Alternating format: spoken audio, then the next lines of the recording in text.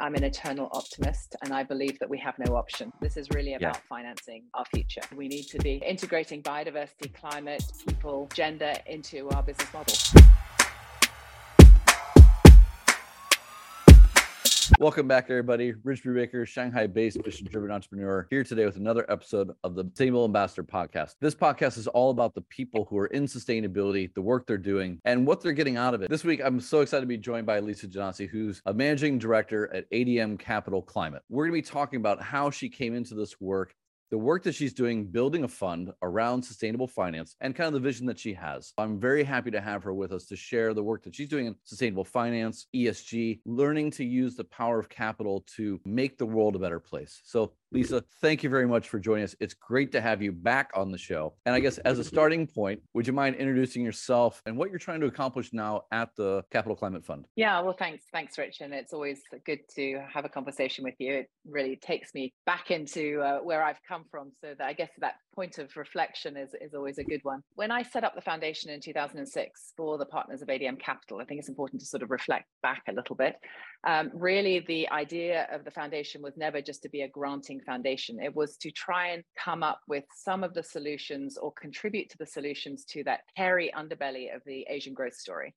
At that point in 2006, they actually didn't know how to address this through the fund. So we set up the foundation to try and push systemic change. So then 2008, we set up, and we were the first fund ex Japan to sign up to the Principles for Responsible Investment. And 2012, ADM took on the first of its funds for the IFC. That launched a whole sort of very clear ESG process around each of its investments. So that became the sort of the genesis of ADM Capital Climate, which was to house a suite of impact-related climate funds that could directly contribute to positive benefit in Asia. What's the vision for this fund, and then what's the operating model for delivering that impact? Yeah, absolutely. So ADM Capital has been investing in SMEs across Asia since '98. That's what they do. That's their core.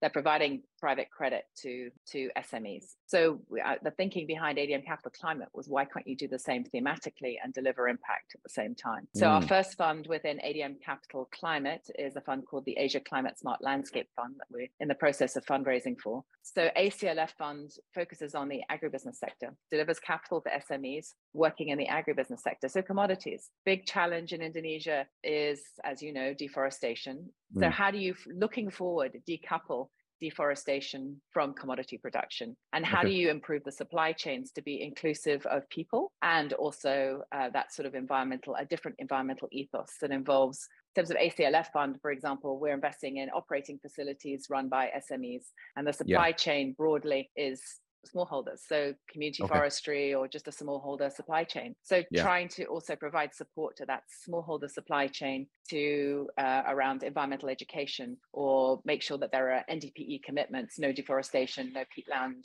development, no exploitation, no deforestation commitments from the people who are actually selling to the operating facility.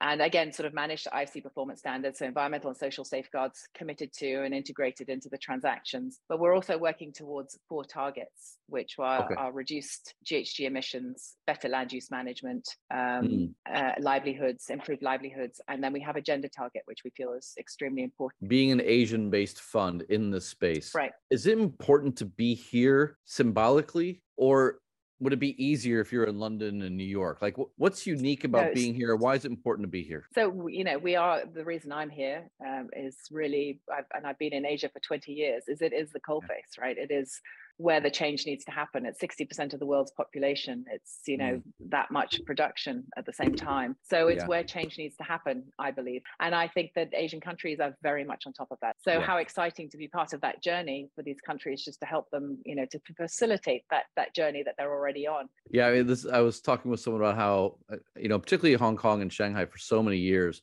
has been a gravitational force for so many people to come through and really trying to solve real problems. Like we're not trying to solve something too far away in many cases. Like deforestation is in our backyard, smog is in our backyard, and it's very motivating to kind of look out your window every day and say, okay, we're going to get to work. What do the other managing directors think of this? The partners at ADM Capital believe that this is the future, that being able to integrate impact is the way that they want to head. So yes, it's more challenging, but it's important, it's critical. And this is without a doubt, this is what's going to happen looking forward, for every transaction in terms of how we manage our transactions. And also at the corporate, at the company level, we're only working with sponsors who are interested in this, who recognize that sustainability is the future of their business, and that impact is 100% what they want to deliver. What changed in their mindset that said, this is how we're now going to fund businesses? During the pandemic, the urgency was there in terms of systemic change, the urgency of climate, the urgency of the biodiversity, the biodiversity crisis. The sort of the confluence of crises, I guess, created this sense of urgency within the partners. We already had the sort of the integration strategy, but looking forward, can we then create a series of impact related funds that are materially different and then guide the way for potentially future ADM Capital funds? So how do we then, mobilize capital for change? Yeah. So speaking of mobilizing capital for change, you made a career change going from foundation to fund. How do you see the role of finance changing the conversations around sustainability and sustainable business? Is this a good place to be focusing effort to use the power of money to shift things? Or do you still see some constraints, or do you see limitations even in that idea that, financing sustainability is the best path forward? Well, I'm an eternal optimist, and I believe that we have no option in terms of, financing our future. This is really about financing our future. So for me, despite the challenges associated with stepping into this space, but on the other side, you've got a lot of really good businesses who are trying to figure out this transition story. But, you're talking about SMEs in Indonesia and a variety of commodities and different provinces, each with its own peculiarities. So there's a lot of work to be done, and there needs to be patience. I mean, I know we don't have a lot of time. So hence the desire to start on this journey before everything is perfect, right? We need to, this journey needs to be moving forward. We need to be, integrating biodiversity, climate, people, gender into our business models. I got a couple questions. I'm not sure which one to ask first. I guess, how much of the work that you did at the foundation directly translates over into this process? And then what are a couple of things that you really had to learn in this new role that, in your mind, bring success? Well, the convening is a big one from the foundation. I mean, I think one of the strengths of ADM Capital Foundation was its convening role that it played to achieve change. So whether it was pulling together the Wildlife Trade Working Group, whether it was pulling together a coalition to stop the import of shark fin into Hong Kong and stop the consumption of shark fin into Hong Kong, or whether it was working collectively on climate to achieve the decarbonisation target that was set by the government. That was a collection of NGOs and the foundation working together, a foundation bringing in funding where that was relevant from additional sources who saw us as the foundation as a sort of a useful convener of partners in Hong Kong and beyond. So that convening role and the collaboration of NGOs, the collaboration of funding is extremely important. And that's sort of a new concept. That partnership model is a new concept in finance, but as I hope I've illustrated, it's a really critical one when you're talking about delivering impact or delivering sustainability in finance, because no fund manager understands biodiversity, gender, how to reduce emissions or what to do with the emissions reduction piece. So you need partners associated with each of those targets. Well, we will need partners associated with each of those targets, unless you have gobs of money and then you can, hire people in each of those areas. But I don't think that's efficient either, talking about efficiency. What are some of the things that you had to learn in this role? I'm not a credit specialist, but I have, as I say, really good team. So just learning about, I have been working with the funds over quite a period of time on the ESG side. I've been sitting on IAC, but my background is not in finance, but you just learn by necessity. But the great thing about ADM Capital, the Asia Climate Smart Landscape Fund, is it sits within ADM Capital. So we have a very deep bench of credit specialists, of legal specialists, fund services. So we have a team that's a sort of a more specialist specialized team in terms of the impact piece and delivering pipeline. And then we have a very deep bench of credit support and legal support, structuring support for the fund itself. When I look at this space, a lot of the ESG and sustainable finance professionals tend to be transitioning out of traditional finance or business services roles and into this space. But what do you view as the opportunity or the importance of sustainability professionals who aren't credit specialists, who aren't investors by background? Is that a missing piece you see in the general sustainable finance space? Is that an opportunity for corporate sustainability people to jump into something new? Like, is there a lot to offer there from the sustainability side that's missing? Or is it really we need the finance people to just be better attuned to the challenges that exist and build capacity within them? I think a lot of the sort of more traditional finance people are thinking there's something missing. I recognize the urgency. I can see what's happening in terms of our biodiversity crisis, climate crisis. I want to try and address that through the work that I'm doing. They speak the language of finance already, so I think that's extremely helpful in terms of making the argument, quite frankly. But on the other side, then you have biologists and GIS specialists and people who have deep knowledge of how to implement. So it's not just about reporting and that sort of high level, these are the challenges that we have, but it's like, okay, what are the deep changes that we're going to make? So I wouldn't say it's either or. I'd say that both are extremely important in the context that you're given. It's just a matter of, going back to resource, what you can actually do. But I think we want to see deep transition that's based on rooted in data and research, and then can be translated to a sort of a finance language so that the finance teams can understand, and that becomes just part of how they do business. How is managing donors different than managing investors? Well, for investors, it's very clear there is a financial return that they need to achieve, and so most of their conversation, that conversation is had around how you're going to achieve that financial return. And then if you're lucky enough to be dealing with an impact investor, it's also how you're going to manage the environmental and social safeguards in this project, and how are you actually going to deliver impact sort of at the ground level. Donors are focused on, what is the change that we can deliver in a program, whether it's on water or on air quality, and more sort of how does that fit into my agenda, I would say. So how are you going to help me achieve my own agenda in terms of not necessarily sustainability, but within each program, whether it's wildlife trade or water or plastic, and how can we collectively, work together for X? And if it's a really good donor and partner, then they're working side by side with you to help you deliver that change, right? And on the investment side, it's more, we want you to achieve this return, and these are your impact targets. Okay, well, how are you going to meet those? And it's reporting, receiving reporting. It's less of a journey with you, although some investors are different. We have a couple of investors, potential LPs in our fund, who want to take that journey with us, who want to go on, site visits. They want to learn through the process. So I was talking with an entrepreneur this morning about reporting impact and measuring impact when they take on an investor who's a mission-driven investor, right? And they'd had a couple conversations about the fact that if they didn't hit their impact numbers, it put their finances at risk as well. We were talking about like the balance of that and how difficult it is to actually measure and report impact in spaces where a lot of the financial professionals are just new themselves. How are you approaching that?